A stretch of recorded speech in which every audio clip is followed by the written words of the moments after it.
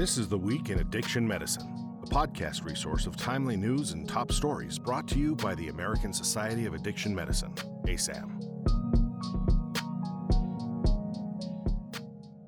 Today is Tuesday, May 10th, and I'm Claire Rasmussen.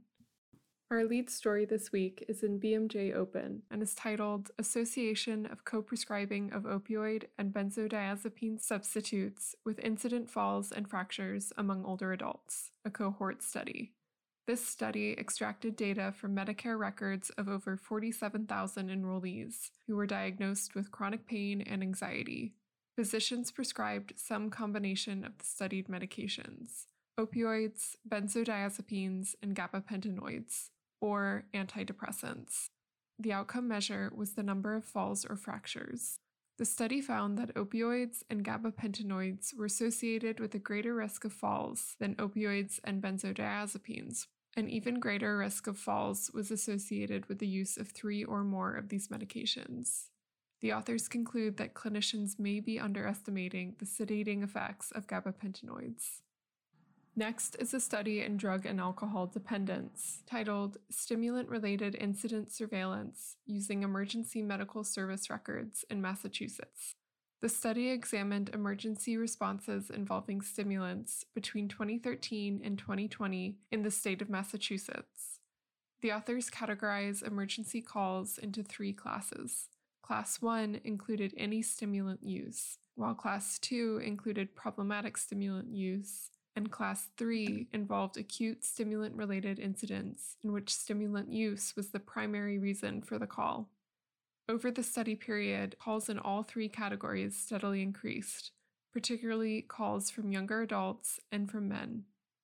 The study found that Hispanic and Latinx, as well as Black non-Hispanic patients, appeared to be overrepresented among the stimulant-related calls.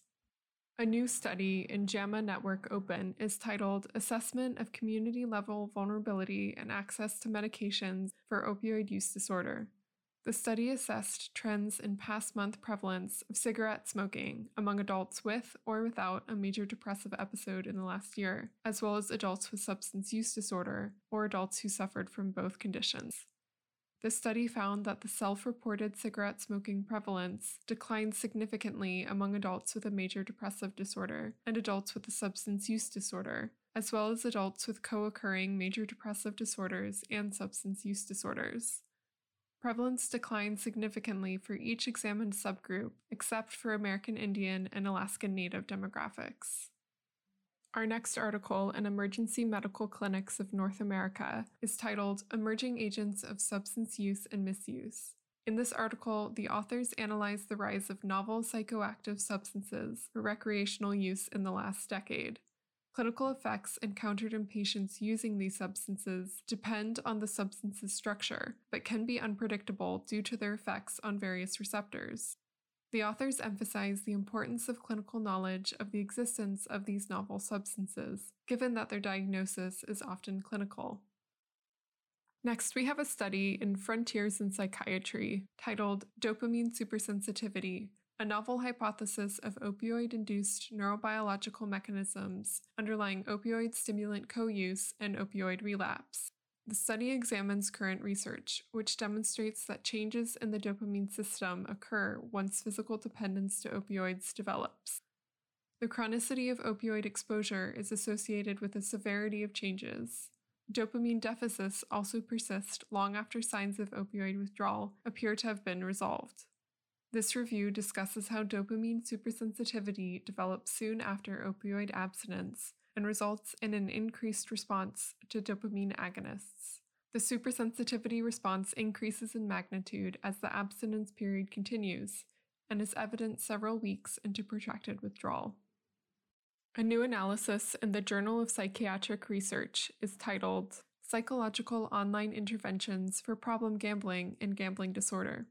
This systematic review and meta-analysis investigated the effectiveness of psychological online interventions on problem gambling and gambling disorder.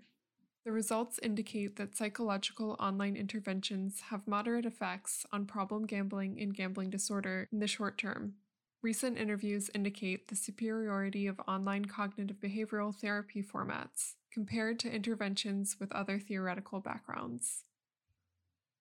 Next is an analysis in JAMA Psychiatry titled Toward Risk-Benefit Assessments in Psychedelic and MDMA-Assisted Therapies.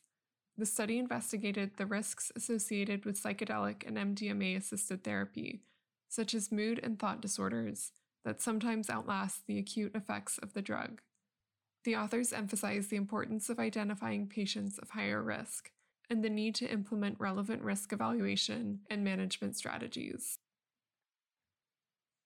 Our final article, titled Implementation of a Standardized Clinical Definition of Opioid Withdrawal in the Neonate, is in JAMA Network. The new definition of opioid withdrawal in the neonate includes two specific elements: in utero exposure to opioids with or without exposure to other psychotropic substances, and the presence of 2 out of 5 of the most common clinical signs of opioid withdrawal. A consistent clinical definition is essential in informing treatment protocols, as well as for administrative coding, research criteria, and the spectrum of care for the mother-infant dyad.